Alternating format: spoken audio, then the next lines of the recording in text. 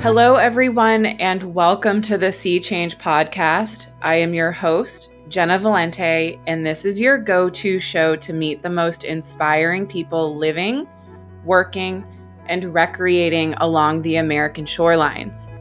And today I'm really eager to introduce you all to our guest because she is somebody that I feel truly embodies the spirit of this show. She is someone that I admire, and I'm looking forward to sharing this time together, learning more about her expertise and experiences as a fourth generation shrimper, author, and activist who is she's currently on day 28 of a hunger strike on Lavaca Bay, and she is connecting with us from her truck. So we are getting to experience some activism in action today. Diane Wilson, welcome to the show, and thank you so much for joining me. Oh, you betcha. I like getting the word out, so this is real fun. So I'm really interested in hearing about how the hunger strike is going, but I'd actually like to start off by getting to know you and the area that you're in a little better. Mainly because I feel like being a part of a family and that has generations of shrimpers is a pretty unique and special experience. So will you tell me more about your family history and what it's like being a part of something that spans beyond just yourself and across generations? Oh, absolutely. Well, first of all, I always like to say is my family has been around this parts on the mid Texas Gulf Coast for about 130 years. As a matter of fact, they came from a little island out in the bay, and actually they used to call it an island, but actually it was a peninsula, and it was Blackjack Island, and that's where my folks were fishermen. Back in the day, they were mainly fishermen, like with gill nets, and they would catch black drum and redfish and trout and things like that. And my grandpa always told me, he said, when the price of shrimp became 2 cents a pound, he moved to Seadrift. And like I said, I've got uh, uh, 4 generations, and every one of them, they've been fin fishermen, they've been shrimpers, they've been oystermen, and in my family is like where I grew up. I was born and raised in Seadrift, and my the entire family was centered around the bay and the fish house and the boats. I mean, your boat was the most important thing in your family, and I dare say every fisherman that ever died had a picture of his boat in the coffin with him. That's how well loved your boats were. And I started shrimping with my dad. And I might mention that I'm talking about bay shrimpers. I'm talking about mainly family fishermen.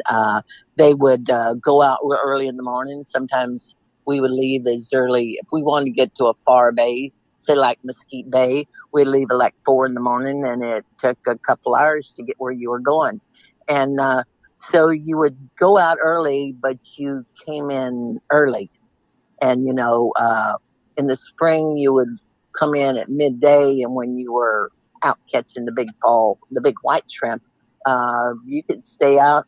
I remember as a kid is you didn't even have supper until your dad came in from shrimping, and sometimes that was like 10 o'clock at night, and so it was totally normal to have supper at 10 o'clock at night, and it was you waited on your dad. And so I was fishing, shrimping on my dad's boat probably since I was 8 years old. And mainly when you're a fisherman, and trust me, they didn't make a heck of a lot of money, is one of the best routes and cheapest routes to have a deckhand, because a deckhand could get a what they call a clear fifth or a dirty fourth. and a dirty fourth means it was a pretty bad fourth. And they would use their kids, and so I started working with my dad, and I had two other sisters that went out at the same time, and I think I was the best at it because when you're dragging a net and you're turning the boat into the wind, your boat feels like it's almost turning over. And my sisters would start crying. They thought the boat was going to turn over, and I was exhilarated by it. I loved it. And so, when I was 24, I got my first oyster boat. And not oyster boat, crabbing. I crabbed for a couple of years. And when I got about 27, I had my the CB. It was my shrimp boat. It was 42 foot long, and I dearly loved that boat. And had a 671 engine, and I went out by myself on it because generally the way it goes is if you put a man on board, they try to take over the wheel. And so nobody taking over my wheel. And so I always went out. I was one of those captains that didn't have a deckhand, and I liked it. It was a lot quieter. It was a lot less arguing, and you just stay real focused. And like I said, the entire bay, it was like a celebration. Where I was from, we had like 5 shrimp houses, and going down there, I mean, there would be shrimpers dragging out nets, dragging out cable. They were patching nets in the middle of the road. They were going all over and talking to each other on boats. They were checking out the fish houses and telling some big lies, most likely. But it was wonderful. I mean, and that's where it was. It was at the base. So my identity after all these years, and I'm 72, and people ask me what I am, and it's like, I'm a fisherwoman. That's who I am. Yeah, I've personally never been to Lavaca Bay, and I imagine there are many listeners out there that also have not. Will you describe the area, like where is it, and are there any unique or special features or really anything that you'd like to share that will paint a picture of the area in our minds that can serve as like a placeholder until we can all hopefully visit and experience this place in person someday?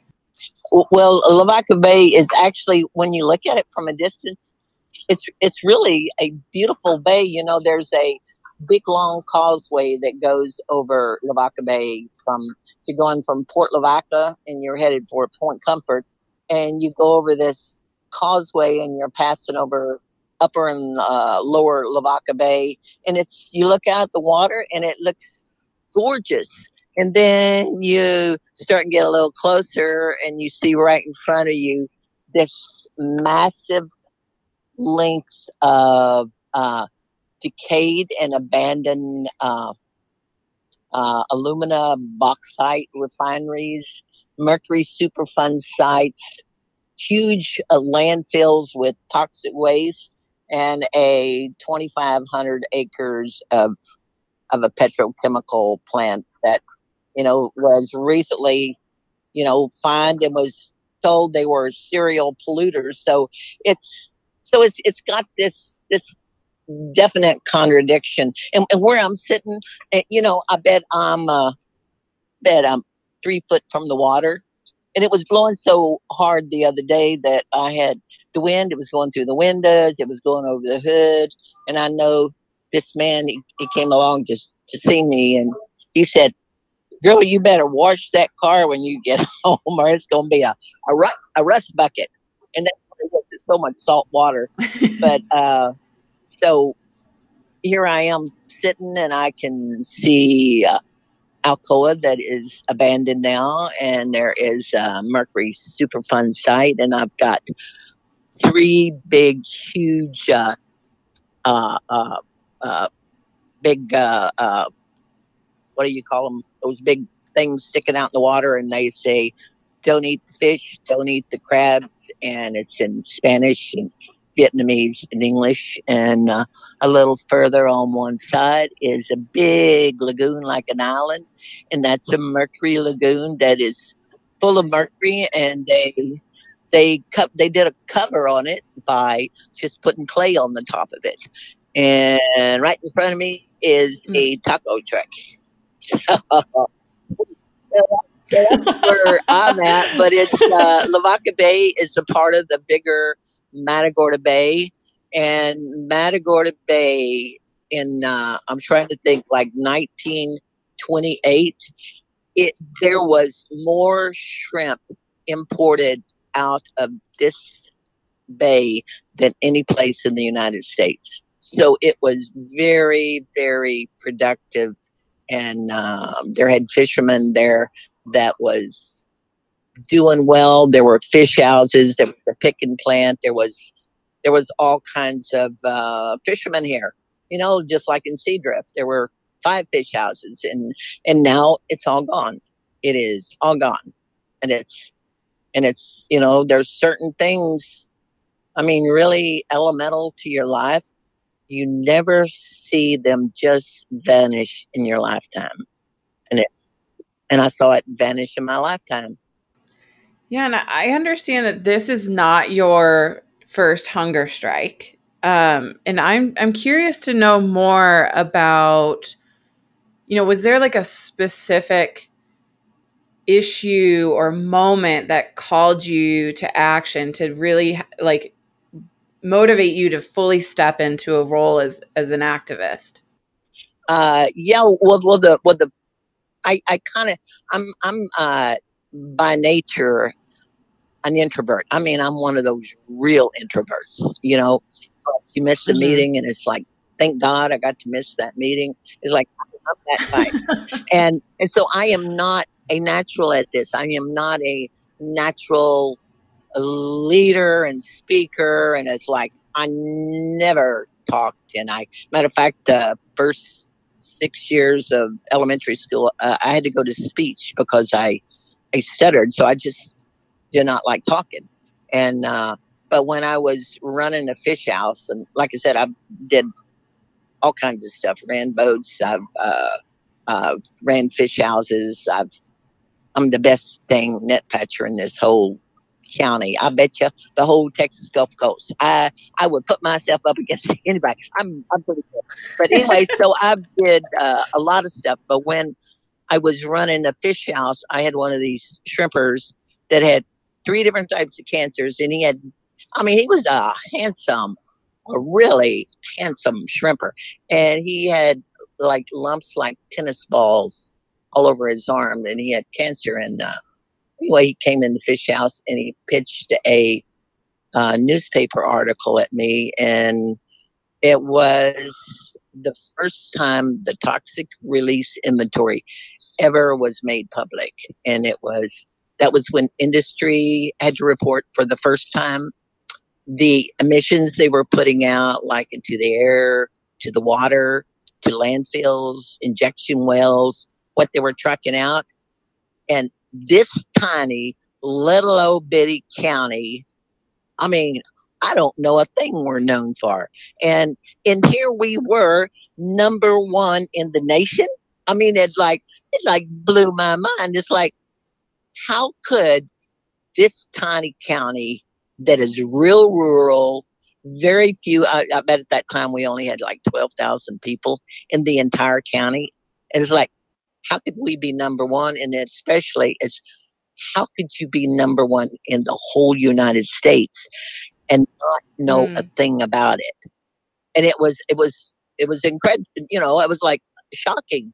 And so I acted totally out of character, and I just went down to the city hall and told them I wanted to have a meeting, and I wanted about this thing in the paper.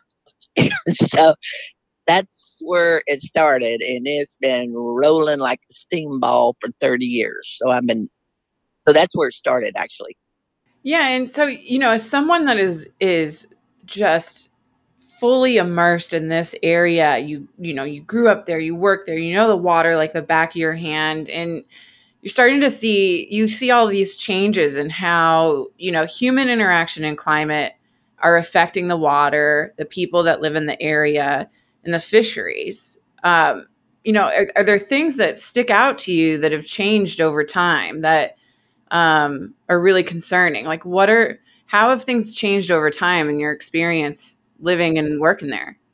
Well, it's terribly alarming. And matter of fact, it's like industry has quadrupled, and it's all over the place. And it's like the only thing they want to talk about is bringing more industry in and more pipelines in and more, LNGs or salt desalination plants, or they want to bring in export. That's what it is constantly. And when the fishery disappears, I mean, I don't remember whether it was the county judge or I don't remember which one of those local politicians said it, but it's like we just wipe our hand out of the fishermen and we invest in industry. And it's like they have totally given up on the fisheries. And it's like, we're going to invest in this, and the cost, the trade-off is never brought up. And the cost and the trade-off of that bay, I mean, it becomes a very dirty tool they use for that bay. And it makes me furious. It just makes me furious. Yeah, what a heartbreaking thing to give up what sounds like the heart and soul and the culture of that area for, what it sounds like is a paycheck and money. Oh, that all it is. I was sitting out here on this. A matter of fact, I don't know if y'all hear it, but it's nonstop industry traffic. I call that road the energy corridor. and sometimes I get the strangest people. And I had this oil man. He came over and I guess he just wanted to talk and spill his soul. But he said he said, I'm actually an environmentalist, but he said, I am the worst hypocrite in the world. And he kept saying, I am the worst. I am the worst. And he said, because I gave up what I believe in for money. He said, that's what I did it for. And he was, so he was a very conflicted oil man. And he said he was probably going to retire in a few years, and he had $1 million benefit package coming his way. And it was like, it showed me there was a huge white tank full of crude oil from the Permian Basin. He said, you see that? I've got a 10% interest in that. And it's like, and then here he was. And then he showed me, he went and got his phone and he started flipping through the pictures. And he says, I have 5 years worth of oil spills. And he said, they're all local and they happen all the time. He said, Wow. the oil companies do not like to do paperwork, and they don't like losing control, because when you bring in a environmental service to do cleanup, he said the oil companies, the pipeline companies, they lose control, and so they don't report it.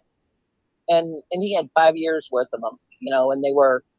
I remember one he showed me, and he said it had been leaking for 6 months. It was a huge oil all the way around this pipe. It was dead grass, dead trees, and right in the middle of it was a dead donkey that had died. And then he said probably the biggest cover up they did was 4,000 barrels, and that's low. He said, Wow. yeah. So it's like, whoa, Yeah, I mean, that's amazing that he opened up to you like that. I'm sure he's not the only one that works in that field that feels conflicted and probably deals with mental health issues to have a big Yeah. paycheck. But, I think that if we can get more people like him to speak out, like those are the voices and the stories that we really need to be hearing. So I appreciate you sharing that with me. Oh yeah, and the thing that is I'm a commercial fisherwoman, you know, And Mhm. I don't know anything about plant workers, but it has become plant workers who are the allies I work with. And so, matter of fact, when I did that big thing with Formosa, the pellets and all that. I mean, who was Mhm. out there helping me get the pellets? It was shift supervisors. It was foremans in their wastewater system, and it was like they had spent 25 years out there, and they had had enough. They had seen enough damage. They had been damaged enough, and we were a very unlikely co-patriots, but we were, and that's still who. Matter of fact, right in front of me now is two workers with three dogs, and they're just wait until I get off this phone. Well, you talk more about that Formosa, what happened there for people that might not be familiar with that. Yeah, well, like I said, I've been doing this for like 30 years, and probably for the last 10.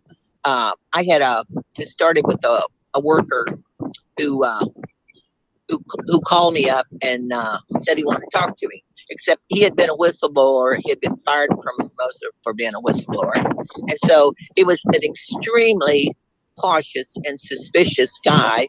And so he wanted to talk to me, but he wanted to talk to me like in a beer joint 40 miles away. So here I did. I went 40 miles away to this beer joint in the middle of the day. And there was this guy in a cowboy hat sitting in a far corner. Nobody else was in that beer joint. And when I went in, I always carry a big bag over my shoulder.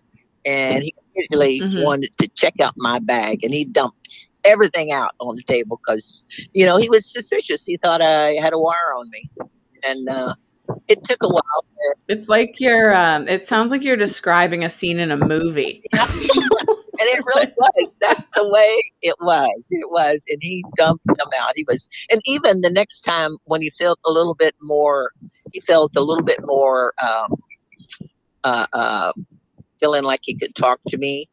Even when he came to my house, was a trailer, he came in the house and he proceeded to check the lights. He proceeded to check underneath the table, and he stuck a gun that was in a red velvet case. I mean, here you got this big old cowboy and cowboy this and cowboy that, about 6'3", and here he is. He's got a little revolver in a red velvet case, like a little 8-year-old girl will take to school, and he just set it right there on the table. It's like, okay, he meant to let me know he was watching me, and That's over intense. Yeah. over the years, he's gradually, but they're all very, very cautious because Formosa is known far and wide. You can check the activists, the citizens in Taiwan, the ones in Vietnam, the ones in Baton Rouge, Louisiana, the ones in Delaware, and Formosa retaliates. That's what they've got a history of doing. So anyway, basically, long story on that. My story I was going on. We started. He told me about the pellets, and so we couldn't get any agencies to do anything. So we just started collecting them on our own, and at first we didn't know anything about it. We just started waiting, and there's probably a 20-mile area around here, and we just waited on the shores, and then it starts to dawn on you how they show up and what the wind's doing. And so with a certain type wind, you can go there and there are these pellets. And then I found out about all of Formosa's stormwater outfalls, and that's where you really see a landmine. It's because Formosa's got they're really poor about handling their pellets, so they're pretty much everywhere. And I think Formosa even admitted they had lost them since production began, which was 26 years, and never reported them. And TCQ never bothered to check them in their violations. And so when I took a kayak and I started going down the creek, and I checked every one of their outfalls and pellets, pellets, pellets, pellets. And so we collected in 2.5 years, and it was almost daily for 2.5 years, 2,500 bags of evidence and over, it's probably around 8,000 photos and videos. And we found Texas Rio Grande Legal Aid. Lo and behold, I can't believe we were that fortunate to find them, because they took the case on. We filed a citizen suit, and I think the trial was divided up in two sections. You do whether they're liable, and then you do, if they are liable, then you have penalty. And the judge ruled that Formosa was a serial offender, and that their violations were enormous and repeated and chronic. And it's like, and I think after that, Alcoa, Formosa did not want to go back to that judge again. So they wanted to settle with us, and we said 50 million, and we wanted zero discharge. And believe it or not, they sit down and they agreed. They signed off on it. And not That's only incredible. got that, we got cleanup, we got monitoring, and we got where you could look at the facility and see what was wrong, and we could help make choices about fixing that plant so it was zero discharge. So it was. Oh, and the other thing is, we got to put that 50 million into environmental projects in our community. We got to pick them. Every one of them we picked, and we also had enough money left over. We've been giving every year, or ever so often, we give these big research grants to people to come and do studies out here. So, it was unbelievable. I still have a hard time believing it. It's, you don't often get a a a a, a, a court case where they hear you and they see you, and they're willing to make that type of a strong statement. It was like, I was totally astounded. Totally. Yeah, it's moving. Honestly, listening to this story, I'm like, I just feel like I feel so many emotions. I think it's so amazing that you all as a community came together, and I think it's really important to hear this for listeners out there, and for me, who it's so easy sometimes to feel like a big oil and gas company or plastic producer or anything like that. Like they seem like they're so big and that you can't defeat them. And how are you going to like confront them as an individual? But hearing these experiences of communities coming together and standing up for what they believe in and calling someone out that's doing something wrong and harmful for the area that they're in winning and holding people accountable, it's amazing. Yep, that's real. I think it's real important when people feel that they can make people accountable, because and you got little communities like this, as these industries have such a powerful hold and a footprint.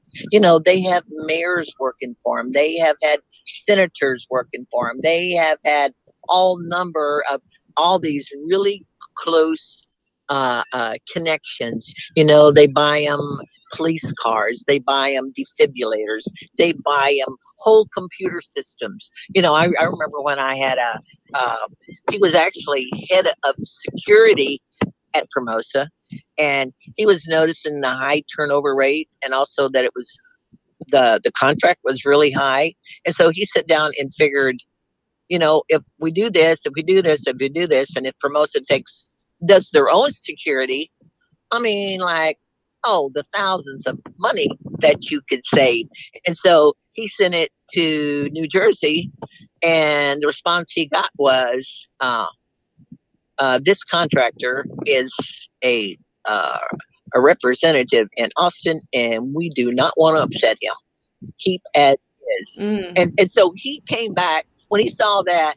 He went to the plant manager and said, "We are bribing a senator. You can't do that."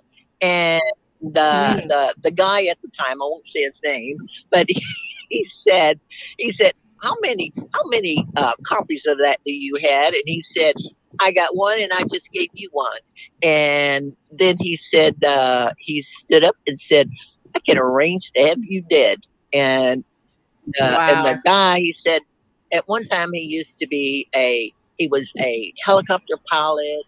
He had been in the military, and he said, "I was not scared of anything." He said, "But I got so scared in that office, I almost cried."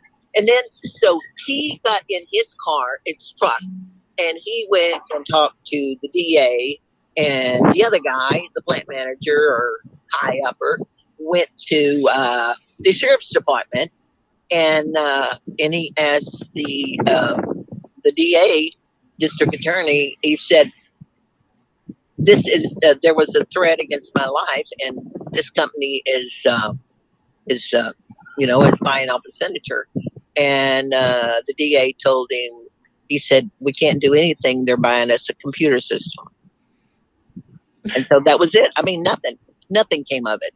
And so what Formosa did was they stuck him in a back office to do nothing.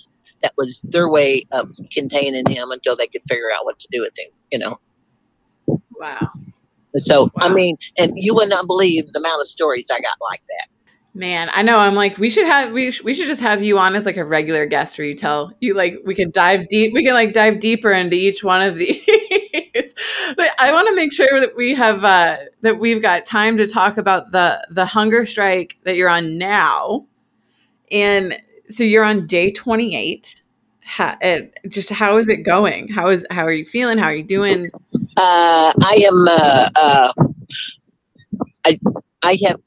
I have determined that a hunger strike is very spiritual, and it's not just your body, but it's your intention and it's your heart. And I truly believe it's like I've figured out a key to the universe is that if you put your intention far out there, I mean, not cozy, I mean out there where you're uncomfortable, and your heart and intention is it, I believe you can change things. I really do. And I've done a hunger strike 8 times, and I have seen my mind's been blown on how sometimes these things just come out and you're like, wow, you could not have planned them if you ever wanted to. I mean, it's like the stuff that can come out of it. So, but I do believe there's a spiritual element, and I'm a bit of a mystic myself. So, for some reason, I can do this. I don't know how, but maybe it's my upbringing, maybe the water, and I really do. I sincerely believe that this hunger strike has been the best sight I've ever had a hunger strike, and I feel like the bay gives me something. I feel like she's alive. She was alive when I was a child. I remember her, and she gives me some type of energy. So I feel surprisingly well. I definitely appreciate that and connect with that. I'm very much a believer, and every living thing has its energy, and if we just listen, everything has its own way of communicating with us. And I think that you're doing just that through this hunger strike, and I fully believe that the universe and the bay and everything is speaking to you. I also think that a lot of people, including myself, I've never done a hunger strike. And so I just want to know, like, what does a hunger strike entail? What does it look like for you? Like, how do you even do a hunger strike? Well, I do it. first time I did a hunger strike, and like I said, I didn't know the first thing. I never read anything. It's like, but it was something I could do, and I didn't need money. I didn't need support. All I need was myself. It didn't cost a penny. It's like it was just doing it, and you go without food. I was like, that's what you do. It's like, and I did 2 weeks on a hunger strike on a shrimp boat in Lavaca Bay with no cell phone, no support, very little media, and and the only one that knew I was on a hunger strike was Formosa, and regularly, I mean, like almost every day, they would the kind of like he was regulatory affairs at Formosa. He would bring over about 7 engineers and all these black suits, black ties, and they would climb on the boat and they'd look at me and he'd say, "Look at that woman." He said, "Ain't she stupid?" And then he would say, "Oh, please, Diane, please get off that hunger." One time he left me a hamburger and French fries. He did. He did do that. And it's like, so, so I started knowing exactly nothing. And then I have since learned it helps to have a cell phone so you can communicate. And I've also learned when, because I did long, I get, the length of them kind of increases. And I know that you don't drink just water. You got to have electrolytes because if you ever get your potassium messed up, you are a sick puppy. And so I take water with electrolytes because I like to keep it real simple and real clear because there's all types of hunger strikes. You can do juice only. You can do, I remember when I went on a hunger strike in Washington D.C. and I think was bring the troops home. It was the Iraq War, and so a lot of people were doing hunger strikes, and a lot of people are not inclined to do water only, and they were doing what they call liquid fast, and that was anything they could put in a blender. Oh, yes. Not to get into this story, but I've broken my jaw before, so I'm familiar with that diet. Oh, yeah. That's right. When you've got a broken jaw. I had a sister at the same time. She did. Yeah, it was an involuntary hunger strike. Yeah, absolutely. Well, there are those that have, so there's all types, but I just keep it real simple. And like I said, the first 3 or 4 days are the worst. I think on this one, the third day, I felt really bad. I was like, oh no, I can't be feeling this at this stage of the game, and I felt like maybe it was my age because the last time I did a hunger strike, it was 62 days. And I mean, I was 62 years old and now I'm 72.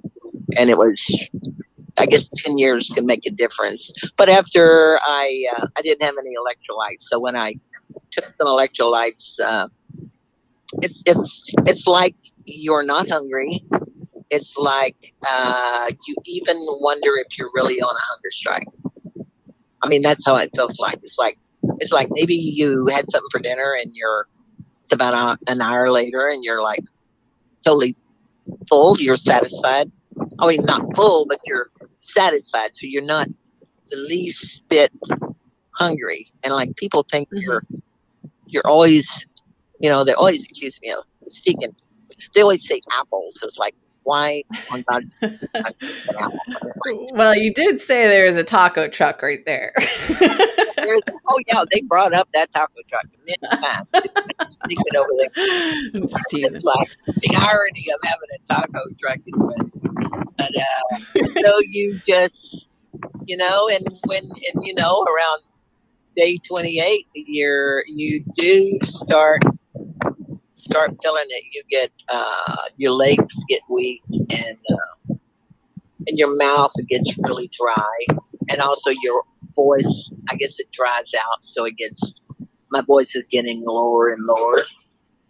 And but I think the longest I've ever did was I did 58 days. Went up to shut down Guantanamo. I did it in D.C. with a bunch of Veterans for Peace, and so I've I've been out there. I've been out there, and this one is people keep bringing up my age. So do you have a set amount? Like how do you know when it's over? Like do you have a set amount of days that you go for? Is it until you accomplish your goal? No, when I do a hunger strike, I do it with intention, and I put it out there, and I kind of release it.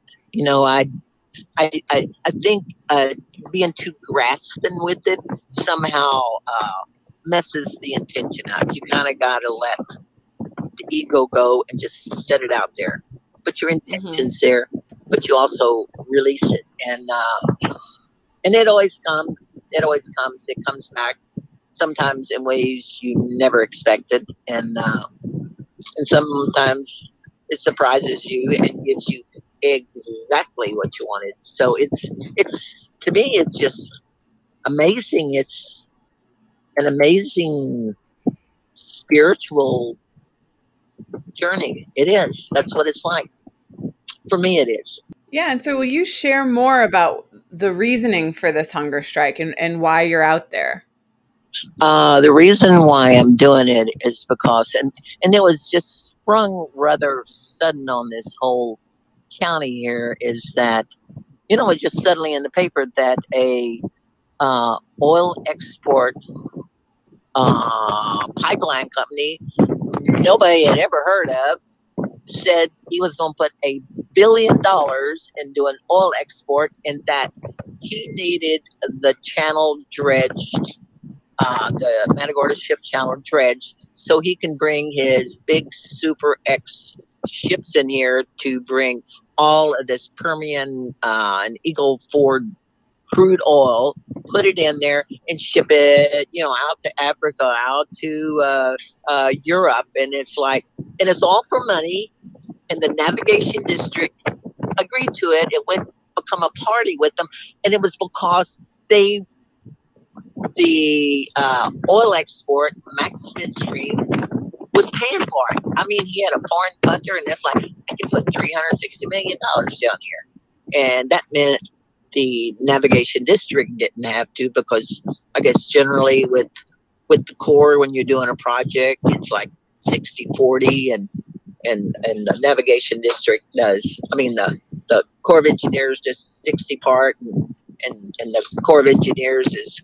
I mean, the navigation district is supposed to do the other, and they didn't have the money. I mean, they would have to raise taxes, and they are not going to raise taxes. So, I mean, here's this guy going to plunk down this money. And so, I mean, they started pushing it through. They got it authorized by Congress in 2000. It was 2020, December, in the last month of the Trump administration. And from there on out, they are pushing it like crazy. The Corps of Engineers process right now. They said we're on a deadline. We don't have time. They said they will only tweak something. They will not change anything. And when the public asked about anything about mercury, they said they are not discussing. This is a process, and check page 260 in our EIS, and so they're taking that 2-year project and they're making it in 4 months. And Max Midstream's air permits for his little tanks, they're expedited too. So they are pushing this thing as hard and as fast. And there was a environmental impact study in 2009, and then they did a new one, and it's a complete reversal. And I mean, it's like the most harmful way you can do a dredging. It's like, instead of putting it on, like on the east side of when you're dredging a ship channel, typically they would put it on the east side, which is away from the town, away from the oyster reefs, away from this. Well, gee whiz, the wind was back into the channel. And so, what they're going to do is put it on the town side, and it's going to smother 700 acres of oysters. It's going to disrupt the whole mercury contamination because we got a mercury superfund site. It's going to allow the width that they're digging 9 feet down and 150 feet wide. It's going to allow all of the salt water to come into a bay system. It will totally change the ecosystem of the bay. I mean, you can't just bring in a constant rush of salt water from the sea into a bay system that's got a very delicate balance of salt in it. And it's like, it's crazy. It's crazy what they want to do. And it will, of that $50 million settlement we got with Formosa, we put $20 million into a sustainable fishery co-op with multiracial fishermen, with the Vietnamese, with the Hispanic, with the working class white fishermen. And it's a co-op. I mean, where they work together, where the middleman is gone, where they have their own fish house, their own docks, where they can devise a new sea farm that they want to produce. Like maybe squid or a different type of fish. They can make a picking plant if they wanted to. It would revive an entire community. I mean, an entire community that is dead now. And fisheries and fishermen that had no dock space, no fish house to put their catch, no place to get ice or fuel. I mean, if they did go out and they caught maybe 100 pounds, they would have to sit on the side of the road and sell them. So they're trying to do this in the middle of all of this dredging and these huge ships they want to bring in, and not only is it this one Max Midstream, is there's a whole line of them just sitting and waiting, and they want to make this little bay system just like Ingleside that is saturated with industry and all of this stuff. I mean, they want to destroy it. That's what they want to do. Yeah, and I might have missed this, but has the dredging started? No, what they got like I said, they got the authorization in December, and what they're doing now is they're trying to get a bid on doing some samplings to determine. They know what side, they know basically where they're going to put it, but they want to know kind of the exact placement. Are you going to put it up a little further south here, or are you going to put a little bit further east here, or something like that? So that's all they're determining. And I mean, even I'm in this community, I'm considered a bit of a radical. They kind of consider me a bit of a radical, and so even the very conservative, but very very bright people, but they're definitely a lot more conservative than me. Even they have come out and said, at the very least, the Corps of Engineers has to do an environmental, a supplemental environmental impact study. And they have to do this. I mean, they're going to make a colossal mistake here, and it's like nothing's stopping it. I mean, nothing. There's nothing stopping it. And so I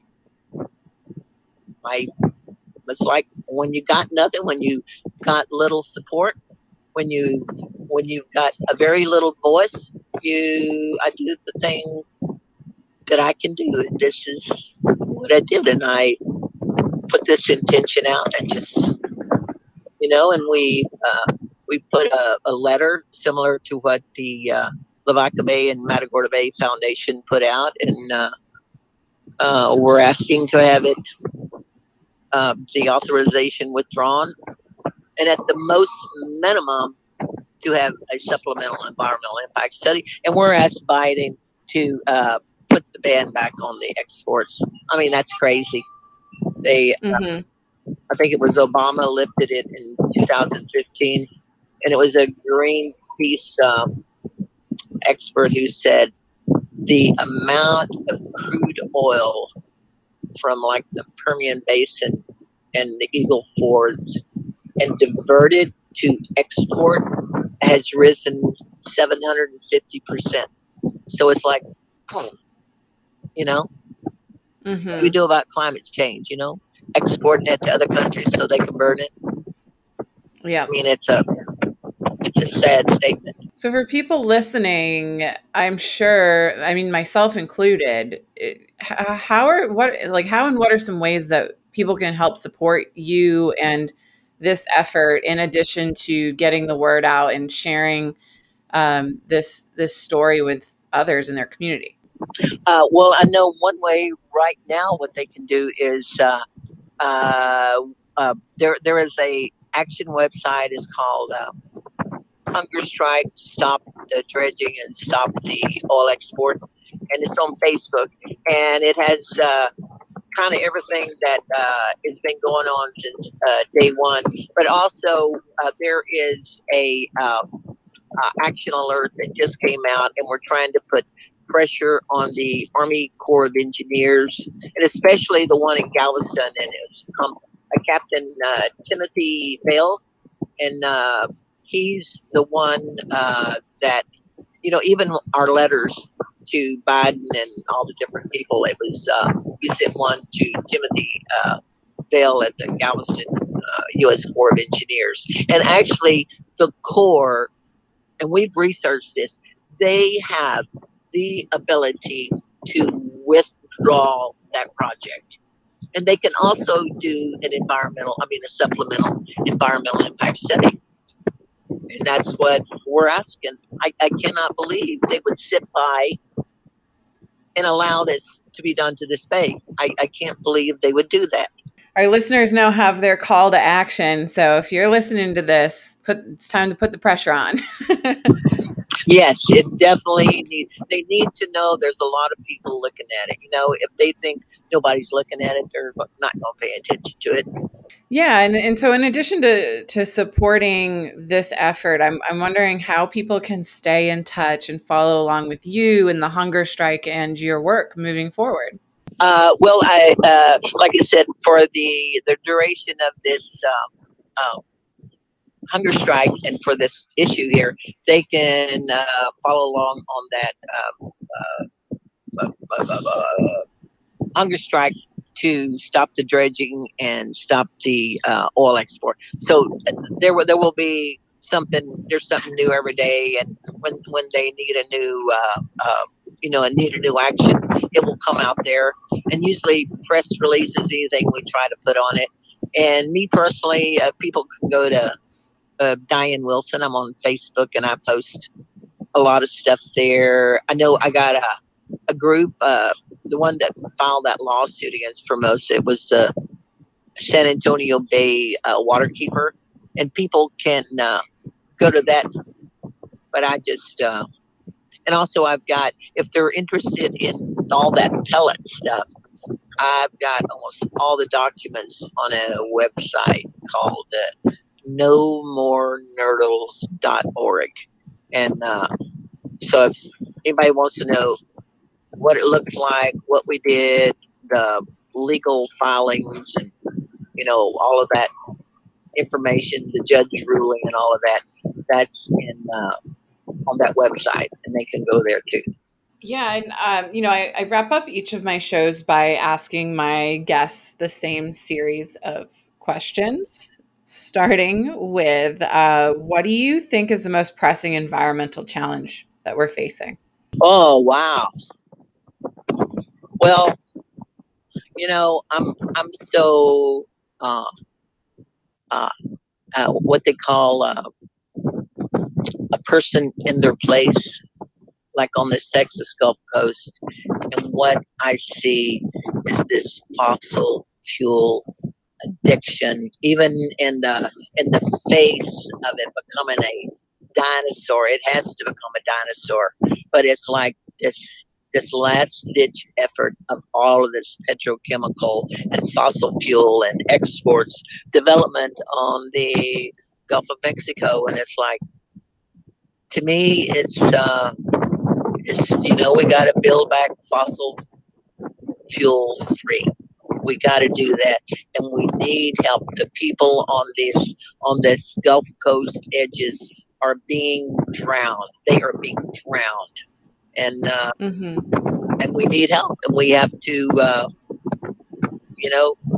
to me, that's what I see. I'm sure there's a lot of very, very pressing ones, but that's what I see sitting and looking at it right now. It's kind of right in my view. It's hard to ignore. Yeah. And what are you energized about moving forward? Well, I always like to say that I was cursed with enthusiasm, and it's like it's very true. I'm actually I get excited about stuff, and I tend to jump right in. And for me, it's like working to clean up this bay, and I finally, especially with winning that lawsuit, and there's been given